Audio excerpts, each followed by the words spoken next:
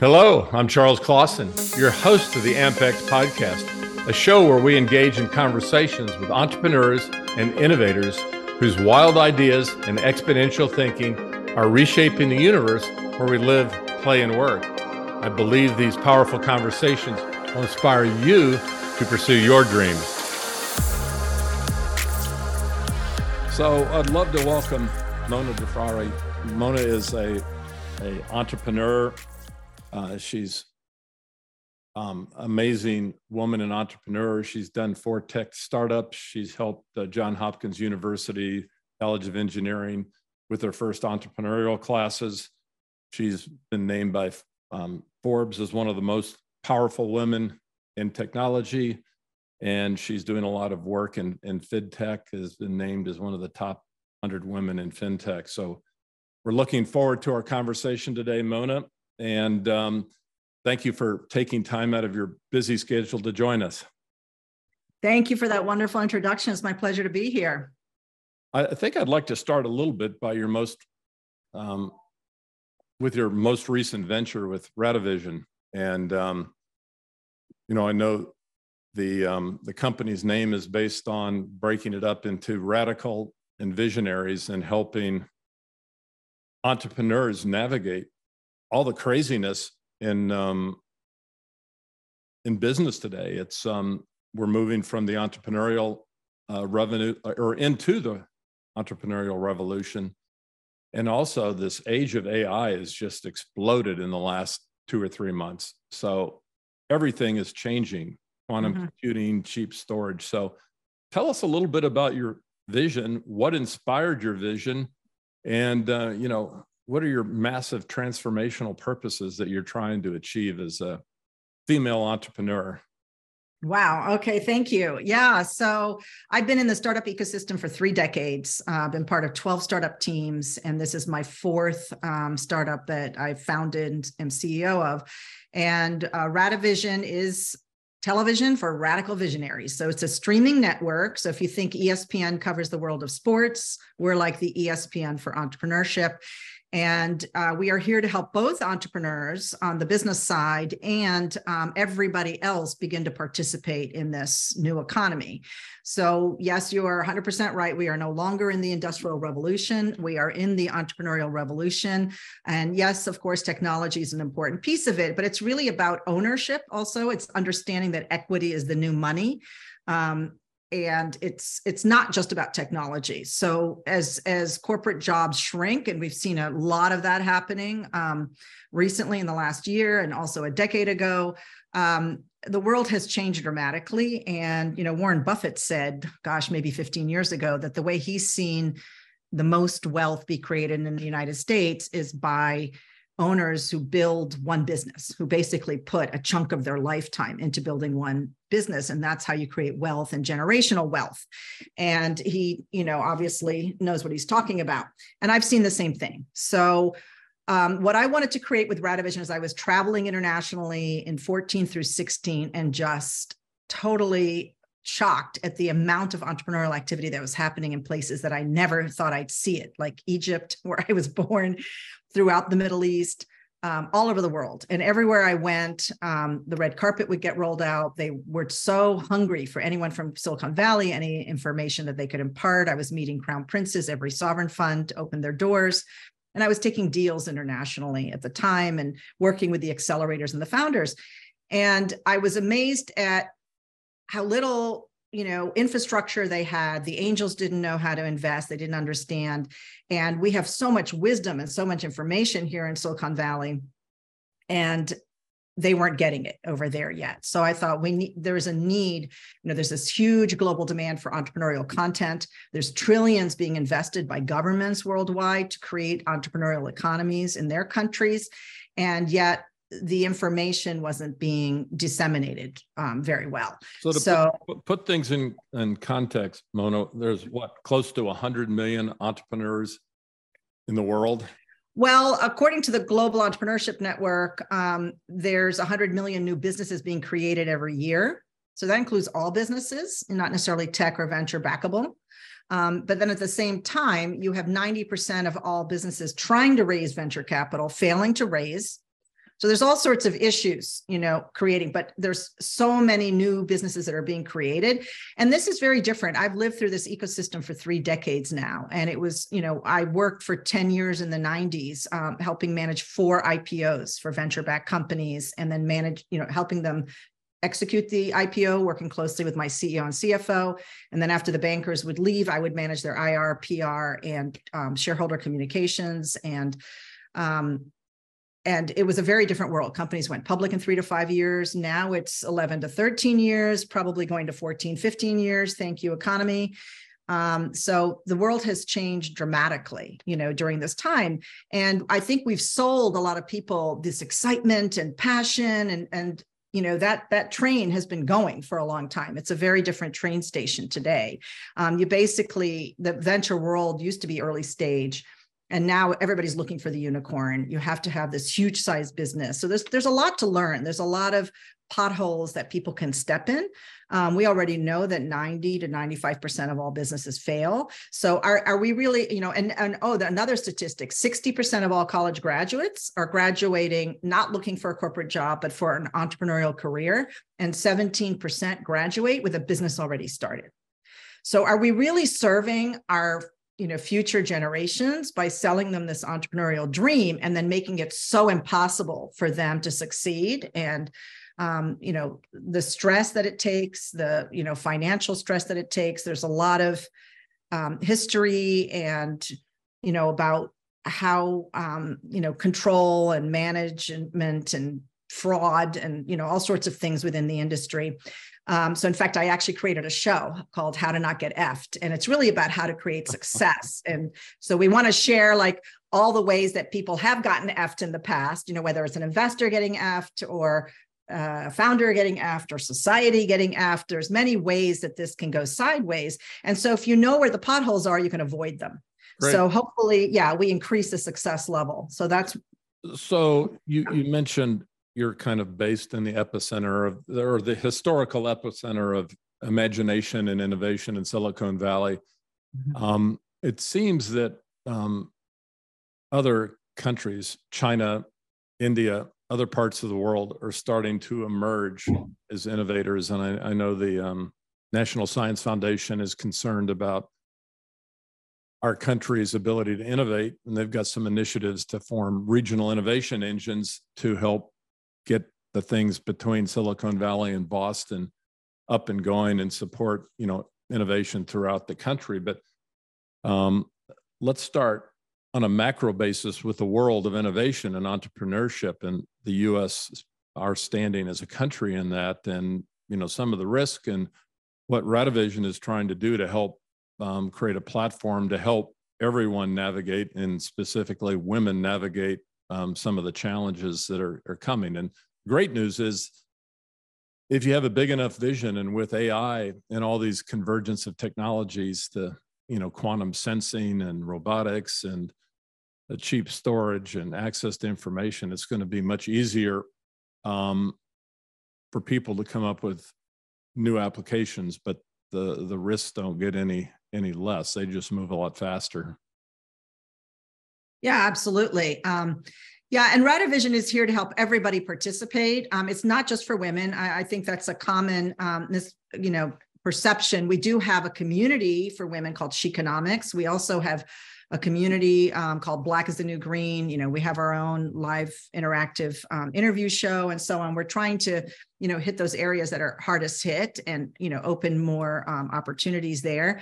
But so the technology, it kind of scares me, actually. It's moving so fast. We've seen, the problems. I mean, this happened in the Industrial Revolution. We're just echoing what happened 100 to 150 years ago, where, industry really took off and people moved out of the home, work in the home to factories. And remember, they had children in factories. There were deaths and all sorts of problems. There was a lot of abuse of the workers. It took time to evolve before industry, caught up and, rights were respected and so on. And what we're doing here is still relatively new. Look what's happened with social media over just the last 10, 15 years, and teenage suicide rates and these challenges on TikTok where, teenagers are dying, from them, and all the, so there's upside and there's downside, just like everything in life. everything is a double-edged sword. And so one of the things I would love to see, and you're such a leader in this space, Charles, is, people to look ahead of time and say, okay, what are the potential problems and how can we have some prevention in there? So if people are more thoughtful going in rather than coming in after the fact and, trying to fix things, but that's kind of a separate issue. What I'm trying to do right now is allow everybody to participate. So we know that, this is basically an industry for the elite. Only the qualified institutional buyers with assets of 100 million plus, this is an SEC definition for an investor. They're allowed to come in and out and invest, and they have all sorts of tools, and they're professionals. They're institutional investors. They can invest in this area. And we also have accredited investors with a net worth of a certain amount. They've just changed the definitions recently to make it accessible to even more people. And it also includes sophisticated people, you and me, who are in the industry, who have insider information and know some of how this works, but it's extremely sophisticated. You have to have legal knowledge, financial knowledge, technology knowledge. You have to know what you're getting into to invest properly. But when you do invest here, regardless of the 13-year bull market, the private markets, this is just private equity too, which is lower, has been producing 70% higher returns year over year for the last 20 years. So they're 70% above the bull market. So this is part of the reason you see this massive wealth divide that's happened in the United States. And it's a difference between those who have access to the private markets or venture-backed companies that are not yet public, and those who don't have access. So in the 90s, when I managed 4 IPOs and their aftermarkets over a 10-year period straight, 50% of my shareholder base was retail investors or consumer investors, sometimes called Main Streets investors. These are all synonyms.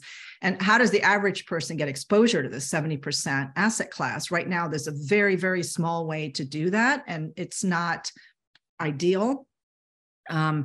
And the SEC has been working for 13 years to deliver retail investor private market access. So they've approved crowdfunding, for example, and they've recently increased the limits. So you can raise up to 5 million under Reg CF, regulation crowdfunding, and up to 75 million under Reg A plus. But having the regulation, which is usually the hardest thing, they've already approved that. So the red carpet is rolled out. But people don't understand that stocks are sold, they're not bought. There in the 90s, there was a whole infrastructure that supported the sale of stocks. Today, not so much. And so we actually experimented with a crowdfunding campaign and experienced firsthand how difficult it is. And so part of what Radavision is here to do is create a platform, leveraging the power of media as a mass consumer communication device and a way to engage mass consumer audiences globally, and give them content that is entertaining, just like TikTok is entertaining and Netflix and Disney are entertaining. So if you go to radavision.com, you'll see a Disney Plus, Netflix Plus user interface looking system. But it's also integrated with a social network like LinkedIn, so that every video you watch, you can immediately connect to the founders, to the company, see what opportunities they have, what products they have. So it's an entryway, a gateway for consumers to come in and begin to engage. And what I learned from my 10 years doing IPOs, regardless of how B2B they were and how tech they were, one good PR story and the stock price would move. Of course, you want it to be a sustainable move. You don't want to just hype a stock because it'll just bubble and burst. You want to have real value there. And I believed in all of the companies I worked with. I was very, very passionate and still am about the amazing heroes that are building companies and curing cancer and delivering, cures and therapies for, terrible diseases and conditions. And I know you were a healthcare CEO for many, many years and doing that as well.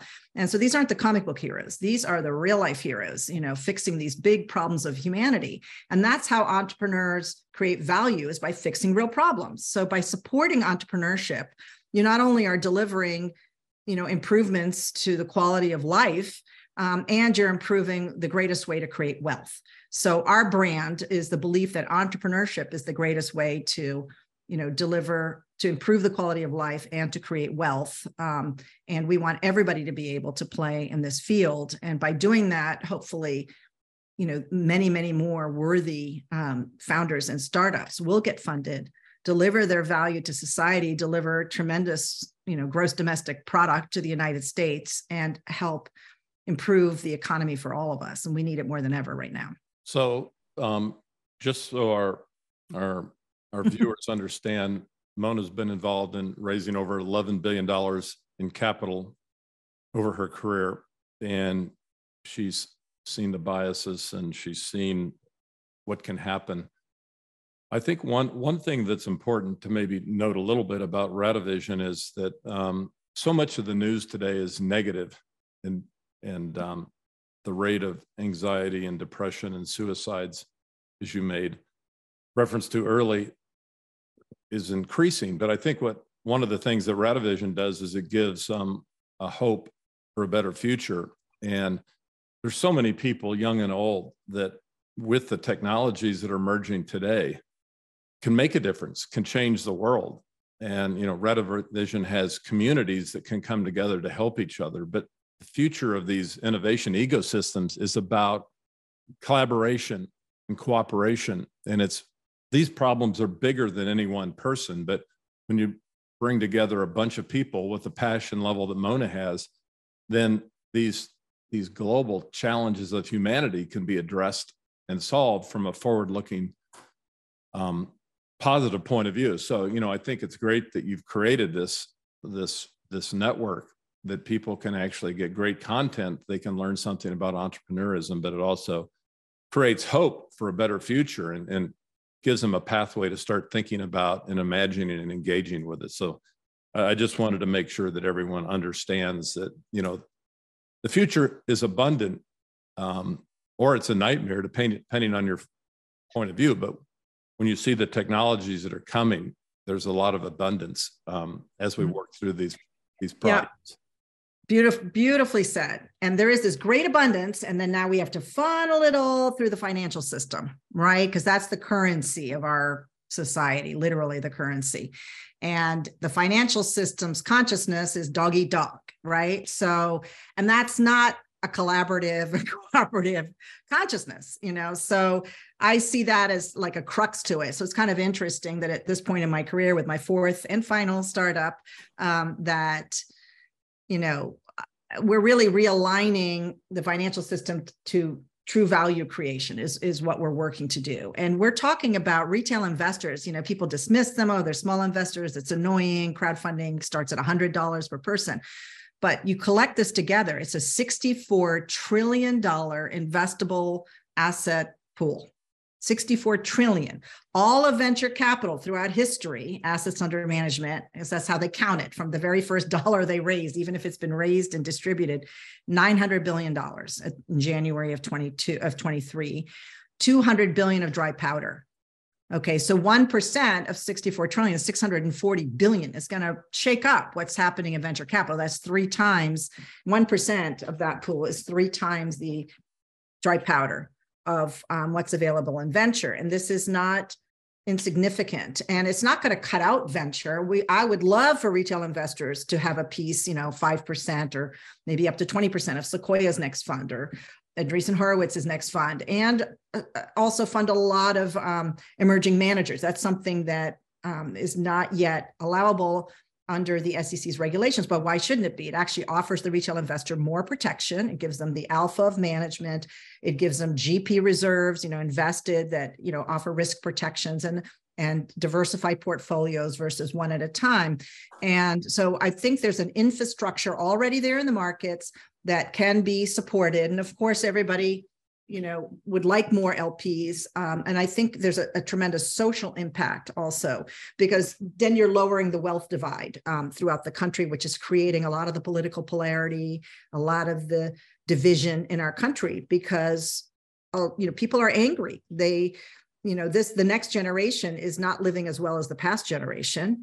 I have 3 millennial kids, and they're all doing really well and have great salaries, and they're all struggling to buy their first home now. And I already had my first home 5 years before them, so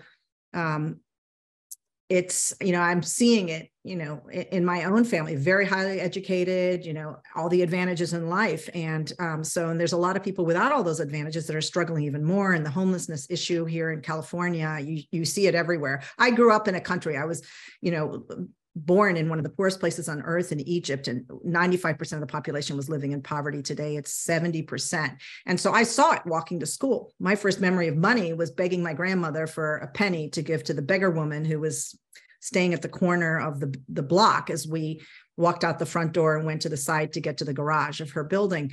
And it made me so happy. She was so happy to receive that penny. And so ever since then, I've been a humanitarian at heart. Like, I really want to give everybody, that, and give them and have that happiness, light up in them, that they have hope, they can eat that day and move on. So I see all this tremendous innovation, so many founders with great companies that are all struggling. I talk to them all the time. And I built a platform that's basically like an IR and PR platform. It gives them a way to tell their story. And they're all heroes. Their stories are all amazing. They are inspiring people. They are inspired and passionate about what they do. They've taken tremendous sacrifice to build what they have. And most of them, if not all of them, are struggling to get the funding. And there's so much time wasted in getting funding already. Like, let them do what they do best. Let's create an infrastructure that supports bringing this innovation to market.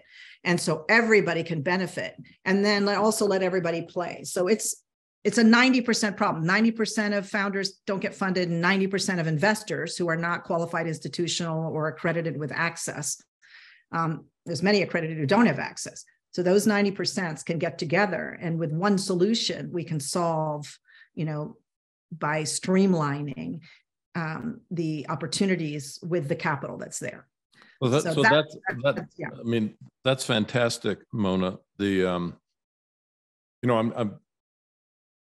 words dog eat dog, the financial world kind of resonates in the back of my mind. And I think that's problematic in some sense. So, in the future, we've had plenty of unicorns, which are billion-dollar companies. And sometime in the next 5 years, we'll have our first trillion-dollar company. I don't know what we call that, but the wealth. Well, Apple already passed that, right? And no, I mean,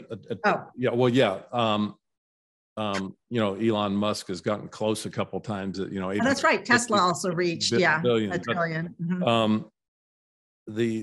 The growth of some of these unicorns. I met a doctor last week at the Abundance 360 event, Dr. Tim Nelson, and there's new forms of models emerging. Tim partnered with the Warnick family, and they asked him. They had a daughter who had a congenital heart defect. And they said, if you will commit to solving this problem, we'll commit to funding you. And I think they started with a $35 million commitment, and they're in the phase 2 clinicals right now. But what they do is they scrape some cells off your arm, and over 7 months in a glass big beaker, they grow your stem cells. Then they teach those stem cells how to grow heart cells. So they basically create a seed, they inject it into the heart, then it regenerates the heart over about 3 months and totally eliminates it. But this technology can be used for adult regenerating hearts. It can be used eventually for livers or pancreases. But there's amazing technologies.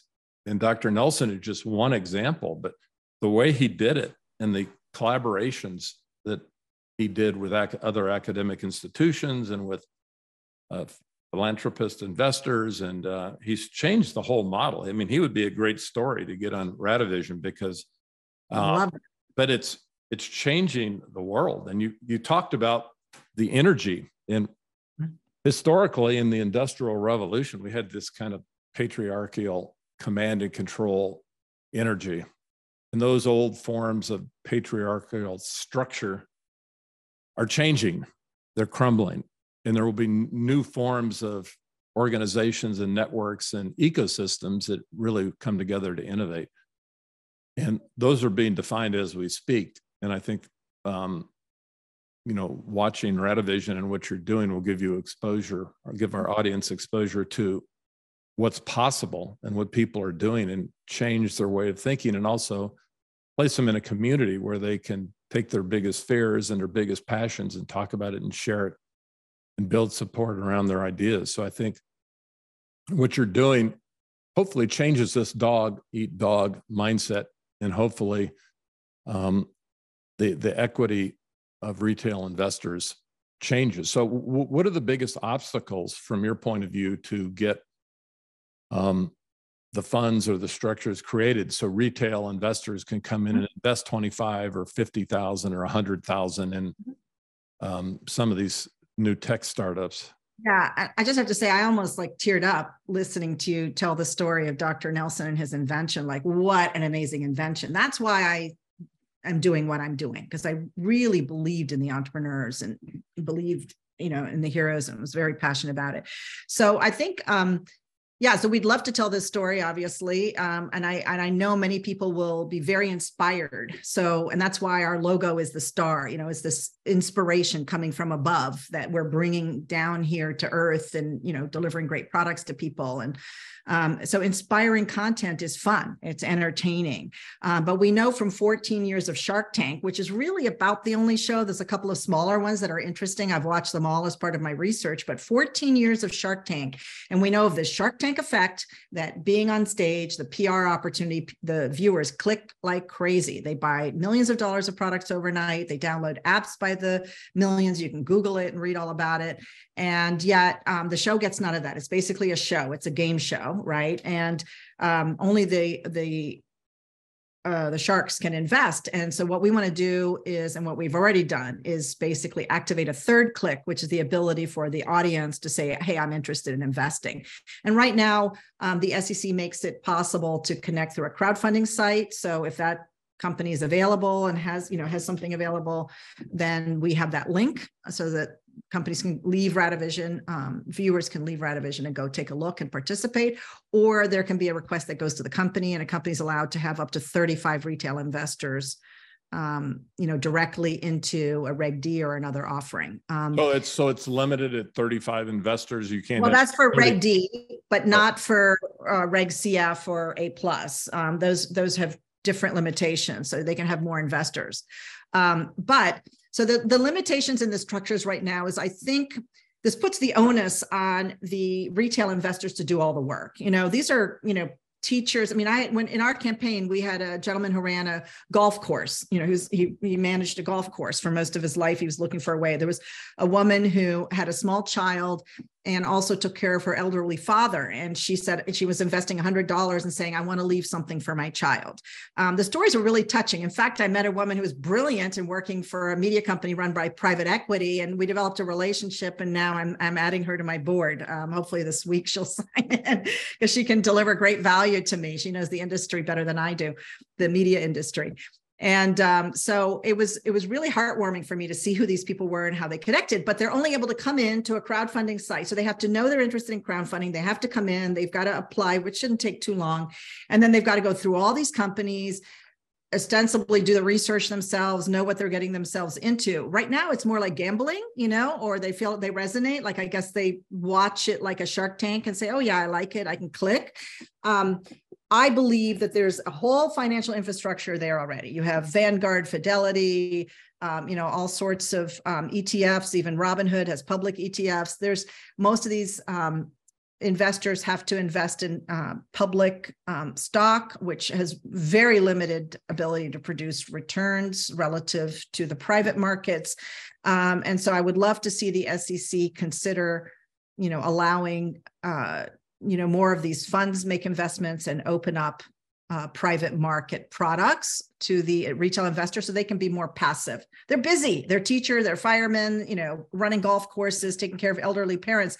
So they need professionals. I mean, even the uber wealthy, usually they have professional financial managers making these decisions for them. They're not, putting it in themselves. So I think, to me, it doesn't make sense why they can't, but I'm trying to study it and learn about it. And, but I would love to see also, these other structures. So we actually did a whole infographic and an article about this. So you can see it on radavision.com. If you go up to the upper menu bar, it says more, and then there's blog. And so there's a couple of articles in there and an infographic, which describes the 4 different ways we think risk can be reduced for retail investors, which is totally aligned with the charter of the SEC.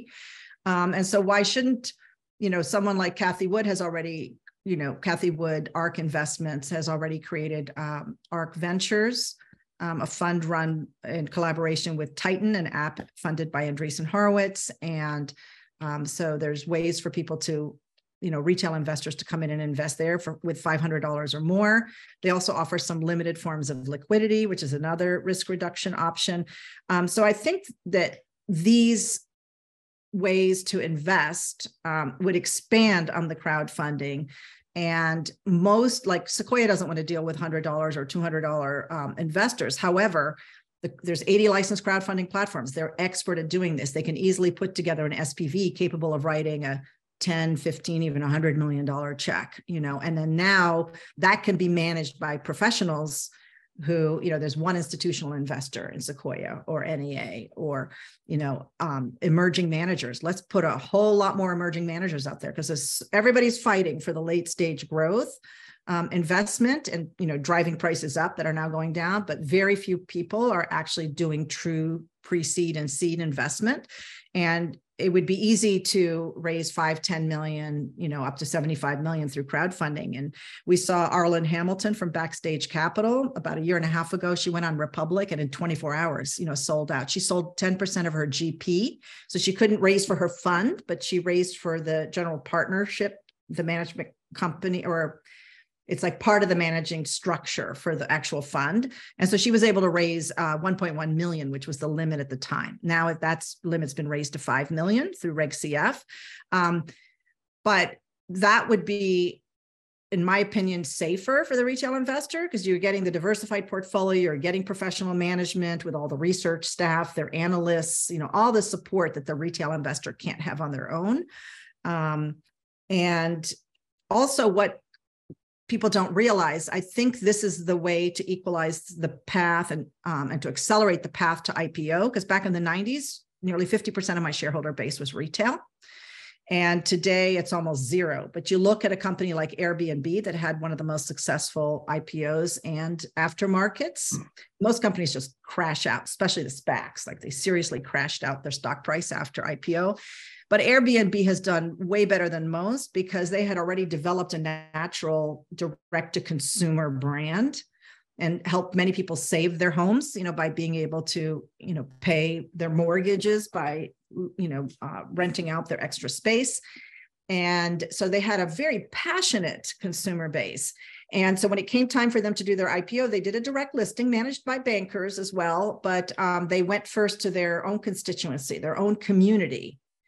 And that's what Radavision helps do for startups, is build a community, have people fall in love with your brand, be able to follow you, hear your little updates, your little TikTok videos that we have on Radavision on, we just hired this person, we just did this. So you follow a company, see when you're ready to invest. Is the investment direct? Is it through crowdfunding? Maybe in the future, they can do it through their IRA and 401k. There's probably over 40 billion of that 64 billion is already invested in IRAs and 401ks that won't be touched for years and years. So liquidity is not an issue. So we want to be part of that story. So I've been telling the stories of startups for 30 years, and Radavision just tells the stories of startups at scale. And then we hope to fill an important gap between this excellent regulation that's been started by the SEC to give the small investor access, and now fill the marketing gap so we can connect more and more, because there's a lot more people who want to be entertained than there are people going to crowdfunding platforms and clicking right now. Right. So how far are we away from an ARC investment style fund where a retail investor can put $500,000 or $1,000, I mean, $500 or $1,000 into a startup fund? It's happening right now. I mean, she did a different structure, which is publicly available. It's, available on the edgar.gov database. So we're studying that in-house, but we'd also, she has a way of doing it, and I believe she's investing through secondaries. But I would love to see emerging managers get funded. There's so many excellent emerging VCs who want to raise anywhere from 10 million to 100 million. You have Adeo Ressi, who created the Founder Institute. He now has VC Labs. So I've been mentoring at FI for over 10 years now. And his new VC Labs is excellent. So they take, they have so many people applying, and they put them through a very rigorous process. And so this would be a great way to help fund many of the graduates coming from that program, and then help get more companies funded in that way. So does Radavision help bridge the these funds with potential retail investors, or how far are you away from that? Yeah, that's my goal. So I want to tell the stories of these great emerging VCs, right? And then people can watch it just like they do a Shark Tank episode. And if they like it, if something resonates with them, then they can click and get more information. So we're the media company. We're just, Bloomberg for startups or Netflix for startups. We're here to connect people. We're here to tell the story. And also, we have user-generated content. So just like LinkedIn and other social networks, people can come in and create their profile page as a person and as a company. On the company page, there's an opportunities tab where you can, list or have URLs to find out about career opportunities. So there's a lot of ways for investors, retail investors to participate. They don't have to start a company. Everybody's all about, become an entrepreneur. Well, you're talking about an up to 14-year process where you're imprisoned essentially, and other people will gain control because they're professional dog-eat-dog investors, and they're designed to do that, right? And so there's a lucky few that make the big headlines, and so everybody lines up behind them, and 90 or more % will be disappointed and struggle through this process. So we want to make it more equitable, make it easier, more informed, and have many, many, many more winners. So my goal when I created the private markets with Inside Venture in 2007 was to fix the IPO crisis. That was literally the goal of the NVCA and the chairman at the time, Dixon Dole, who was amazing, DCM Capital. And we did, we came out with, and my company became pillar 2 of the 4-pillar plan. It highlighted that pillar of these additional liquidity platforms. And our goal was to bring back IPOs. And Silicon Valley was able to pull out of the last recession much faster than the rest of the country. Because we had all these public investors, the public markets were dead, and they were starting to invest in private. And we brought private equity in and crossover in and all this stuff. And so we want to be a part of this at Radavision also, and help you get the story out, and then use AI also. As more and more people come to the platform, we'll be able to match the viewers, once they become members, and also give us more information, what they're interested in. We can make sure that they're getting the information they want, that they're connecting to the right opportunities. I mean, these things are hidden. They're very hard to find otherwise. So there's this gigantic ecosystem that's scattered. It's opaque. It's private. It's, a relationship network. And, we want to add structure to it, transparency, and then with the help of AI, be able to connect this massive global ecosystem in a way that's very easily searchable. We can slice and dice it. If you want women-founded firms, well, here's a list. And if you want women-founded healthcare firms in Oregon, we can help you eventually find that. I mean, we've been building for 6 years at Radavision. We have a massive platform. It's very similar to what Disney Plus and Netflix have built, and lots of LinkedIn with it. And yet this is just the tip of the iceberg.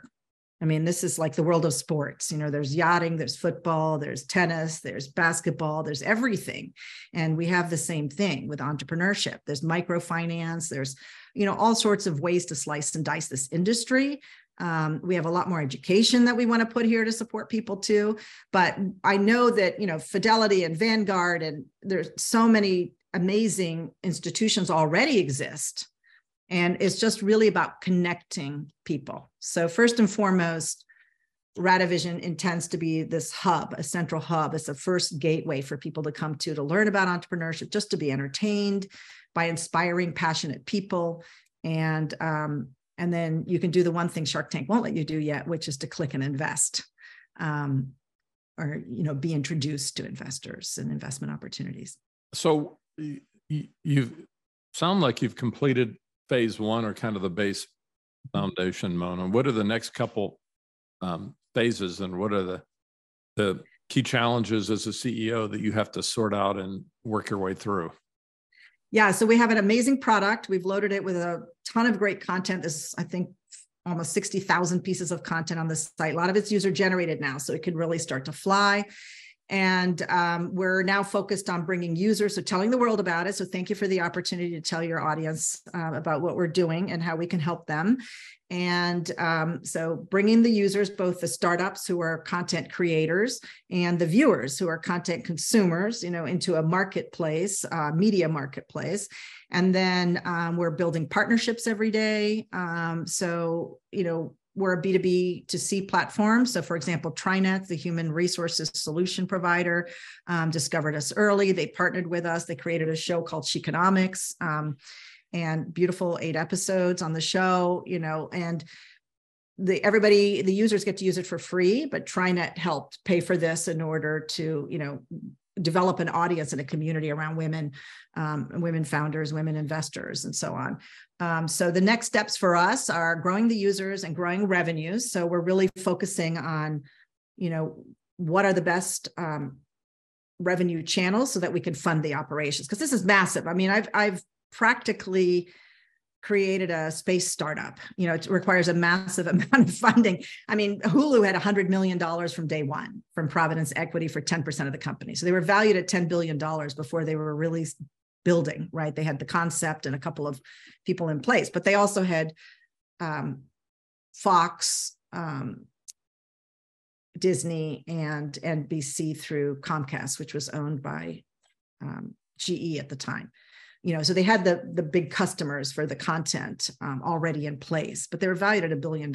So we know that we have this massive business, and it takes a lot of funding. And people would probably be surprised that funding hasn't been easy for me, since it's been easy to raise for other people. But Silicon Valley doesn't invest in media startups, regardless of the fact that I created the private markets and moved billions of dollars and I've done all these IPOs. It's shocking to me how many people rejected even having a meeting, despite everything I've done, and this is my 4th startup, because they just don't invest in media. It was an immediate knee jerk. And then others immediately confuse us. They think we're a crowdfunding site or a private market secondaries fund. And so they reject us right away based on the fact that they didn't even take the time to really read through or look at it. And then the next challenge is, having a SaaS revenue model, because the industry is set up for cookie cutters, and they want to come in after you've proven the cookie cutter conveyor belt, and then they just want to fuel the conveyor belt. And so that's where we are now. We've validated through big revenues. Our first sale was valued at $500,000. We have a SaaS product that started out with $10,000 in monthly recurring revenues in the beta test. And so now we're scaling that. We want to get to, millions of dollars monthly, be helping a lot of companies at once. And, and then applying the AI and then developing our investor lead generation. So we have both a startup ecosystem generation model, working with the B2B companies here who want to serve startups and bring them in as customers. And then also with the investors, right now, the crowdfunding platforms and the broker dealers who are licensed to have retail and accredited investors also in deals. So this is Women's History Month, and I've been focusing on a lot of different women and amazing things they've done. And you made reference that women founders are getting less than 2% of the VC funding. Can you talk to us a little bit about how you built your team and how you built the culture and how you navigated funding your startup, given the fact that you didn't have $100 million out of the chute like Hulu? And, how do you navigate this, Mona? And how do you? It's been the most challenging thing I've ever done. And I'm not the only story who has this. I know too many amazing women founders who've been extremely challenged. But, I was born into a very challenging third world country. I was a political refugee at age 6 with my family for over a year. And so I've had enough hardships in my life. And I think I have Sahara Desert genes. I can live through anything. So I have tremendous resilience, and I have risked everything to be here. I've put everything into it. So I didn't start out wanting to do this. I came in, I had a nest egg. I put it in and said, okay, we'll get this going. This should be easy. I'm going to get it started myself. So, but then with the startup challenges, I put more and more and more into it. So I've done a lot of self-funding. I'm about 3 million in at this point, a little bit more than that. And then we have angel investors. Everybody who's invested in the company is a true believer. And I have an amazing group of angel investors and a couple of small funds.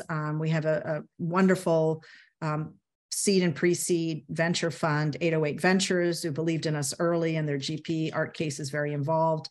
And so now what we're doing is we're being creative, so we were ready to go out for funding also in 2022, which was a terrible timing. But I think it's good because I'm kind of the canary in the coal mine, right? So I will test and find creative ways. And so now we're forming strategic partnerships. So there's a lot of strategic places. And then actually, Charles, you actually made a tremendous referral. You introduced me to the Kauffman Foundation, who we had just coincidentally honored in Chiconomics for Women's History Month, because they do a tremendous amount for women in entrepreneurship. And so I spoke to Andy, who was amazing there, and he is helping us now introduce us to another organization who appears to be a perfect fit. So we'll see how that goes. And so we're being creative, strategic partnerships and so on, but also we're at the point now where we can make revenues. Unfortunately, I built a big product. I didn't want to just have a YouTube channel.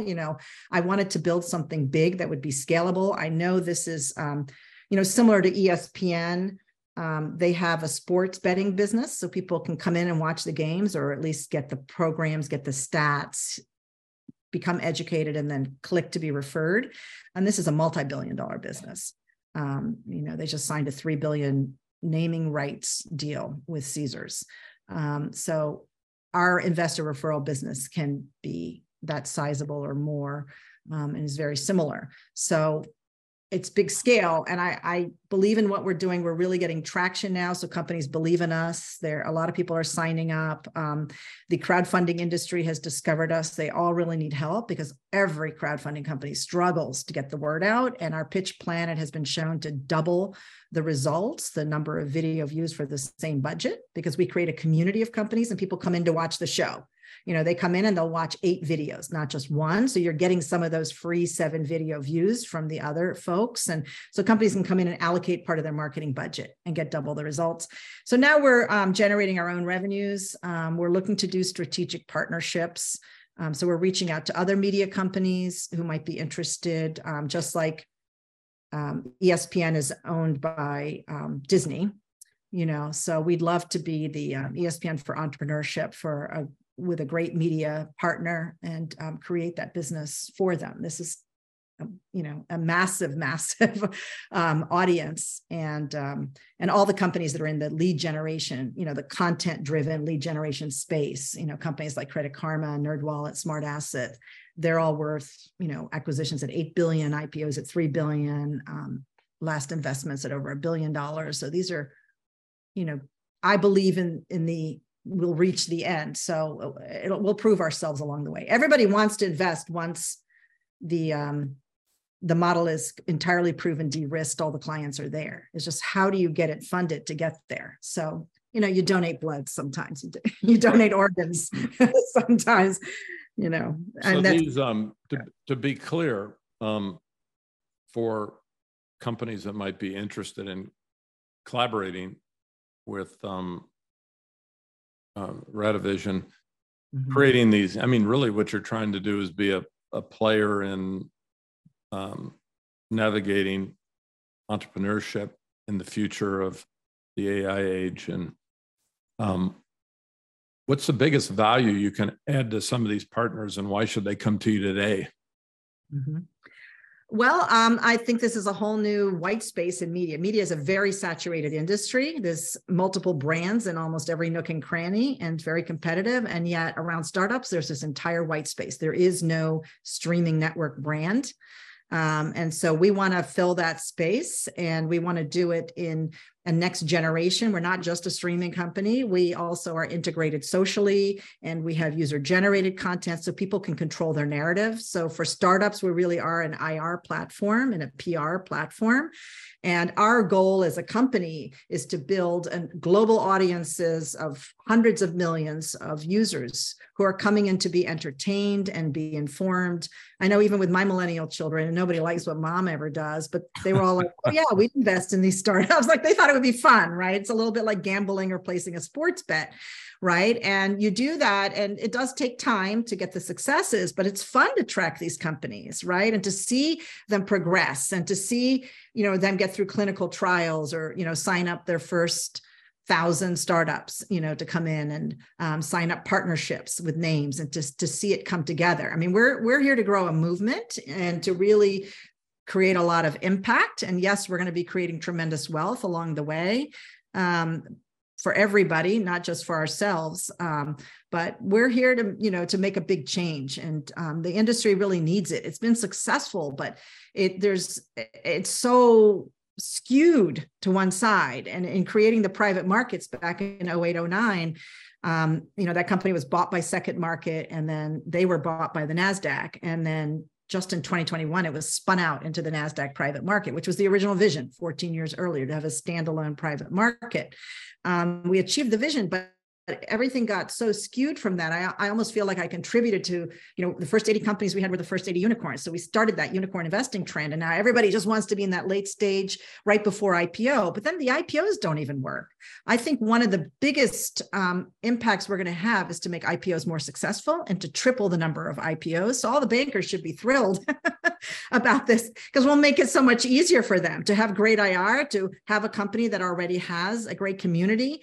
So I just saw an email that came through. I think it was Start Engine, the crowdfunding platform, had Heavenly Hawaiian, a coffee company that just raised $500,000 in their first 2 days. And the way they did it is because they had a really strong direct-to-consumer business. And so I don't know the business, but it's a great name. And it was tremendously successful. And so that's what we want to do. We want to help every company, even if you're B2B, you still have a wonderful story and a passionate team, a hero journey, which is not just about entrepreneurship. It's a fundamental part of humanity, right? Everybody has, life is a hero journey.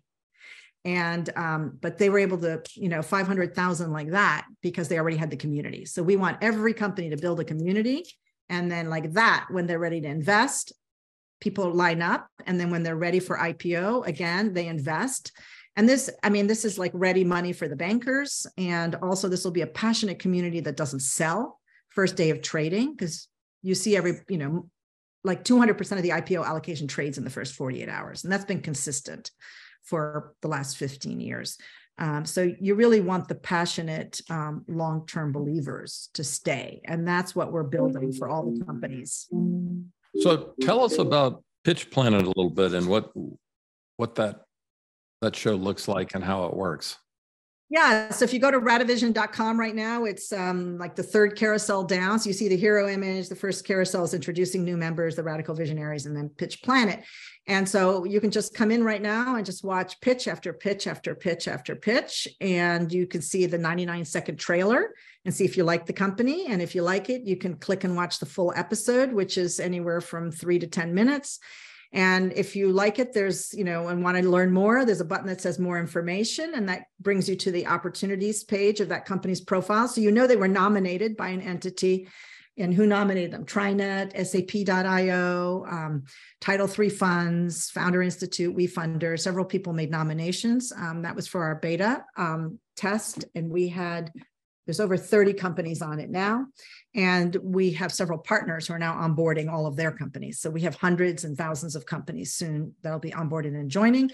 And you can even begin to search and, select within a certain industry. So you're not looking at everybody. You can focus in on healthcare companies or early stage or late stage. But right now you can just watch these episodes. You can click to get more information. And when you go to the opportunities page, the video will follow you. So you'll continue. You won't skip a step. And you can click to invest and go to their URL. If the company has a URL that's collecting names or already has a crowdfunding site, you can immediately go and with one more click be investing. Or we will collect your information if you're interested in connecting to the company. And remember, there's many ways to build your equity portfolio. You can be an employee who knows how to negotiate a good equity package. You can invest through crowdfunding. You can become a founder.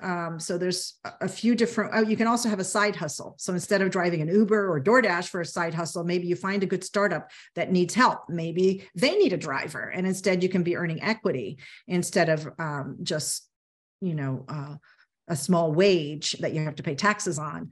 And so maybe you can build your equity portfolio that way. But part of our goal is to educate people on equity and why they should all have an equity portfolio, because equity is definitely the new money, and it works very differently from currency or from even crypto. Crypto is still digital currency. So it's a derivative and goes up and down in a different way, whereas equity can grow in a hugely different, more valuable way than just currency. So I'm thinking of the Pitch Planet, and companies are obviously there trying to raise capital, but it's in these innovation ecosystems. It seems like one of the things that the community can do is people that are interested or have skills. I mean, do you have some way where people can help, that you can say, how can I help? I've got these skills, and do you have some way to on the people opportunities, with talents to the companies and their needs, and build these communities? I would love to do that. Yeah, that's one of the ways that I literally worked under Equity is the New Money. So we have so many. So we probably have the equivalent of 15 million of funding, even though we only show 5 million on the balance sheet, because we have a lot of people that did it through accrued and through equity. So I use this myself as a way to fund our operations. And we have on the opportunities tab, you can invest, you can look at the careers, there's different opportunities that a company can have. You can buy their products. So we have a marketplace, and you can go to their website and take a look at what they buy and buy it. And you also can look at collaborations or partnerships. So anything else under there. So people can write in and say, hey, I'd like to do a side hustle. And there are famous stories, like the guy who did the mural at Facebook, right? They wanted to hire him. They were a startup. They didn't have enough money. And he was a famous artist at the time already. And so they paid him partly by equity. And his equity, I think, was worth at least 100 million, if not more, like when they went public.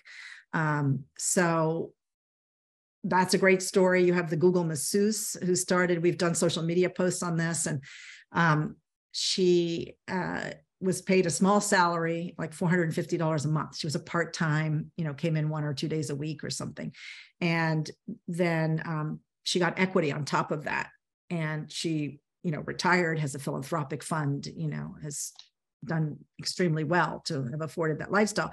That's what equity can do for you. And that's why the wealthy who can invest in equity keep getting wealthier and wealthier and wealthier and driving all the prices up. So even if you're working hard and growing at a decent pace, you're actually declining. So the top 10% that has access can do all these things, but you too can have access. You can be a Google masseuse. You can be, the next Facebook mural artist. There's lots of opportunities. So we'd love to be able to facilitate that as well. So I think what I'd like to maybe finish up with is talk about your journey in the early years and the influence of your grandmother, because you obviously have tons of energy, Mona. And the yoga. No shortage of passion. Yeah, that's right. Mona and I met probably 17 years ago on a yoga mat at a big. I think it was Fort Lauderdale. You were reminding me it was a Florida workshop. Yeah.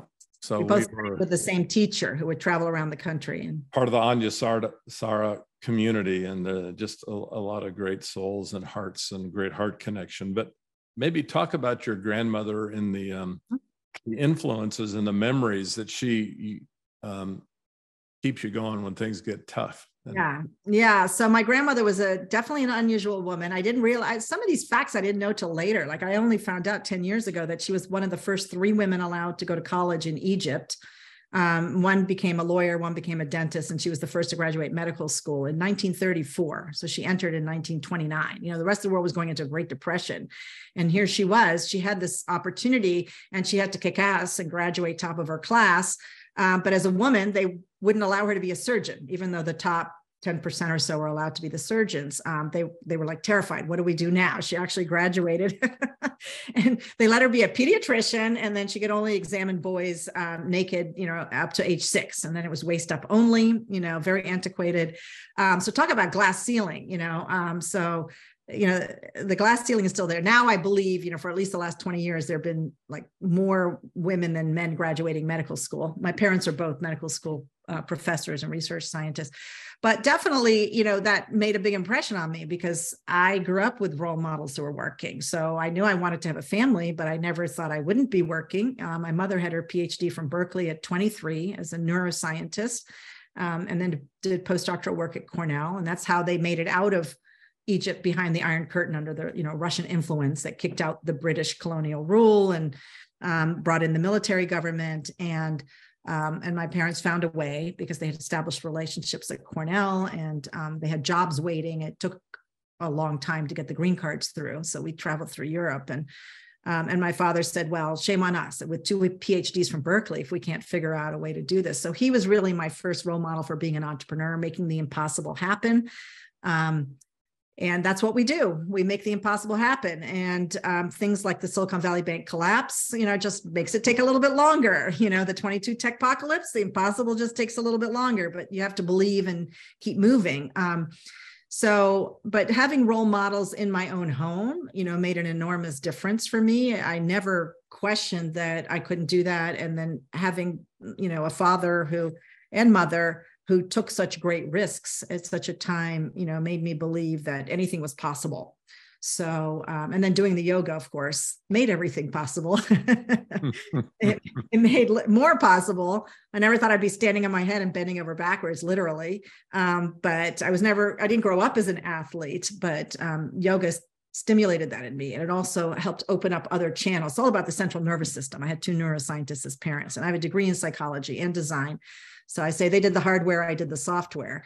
And so that was enormously helpful, having that in-house. And that's part of the reason I want to have Radavision. I want people to be able to see examples. That's why we created Black is the New Green. All these amazing Black founders have created companies, produced millions of dollars. Some of them are investors investing millions in other Black founders. And so having a role model is really important. Where are you going to see that? Well, you can see it on Radavision, and you can see all these amazing women founders too. And you can see men founders. You can see everybody, we want, because anybody can do this. We are all born with a purpose. We are all born with talents.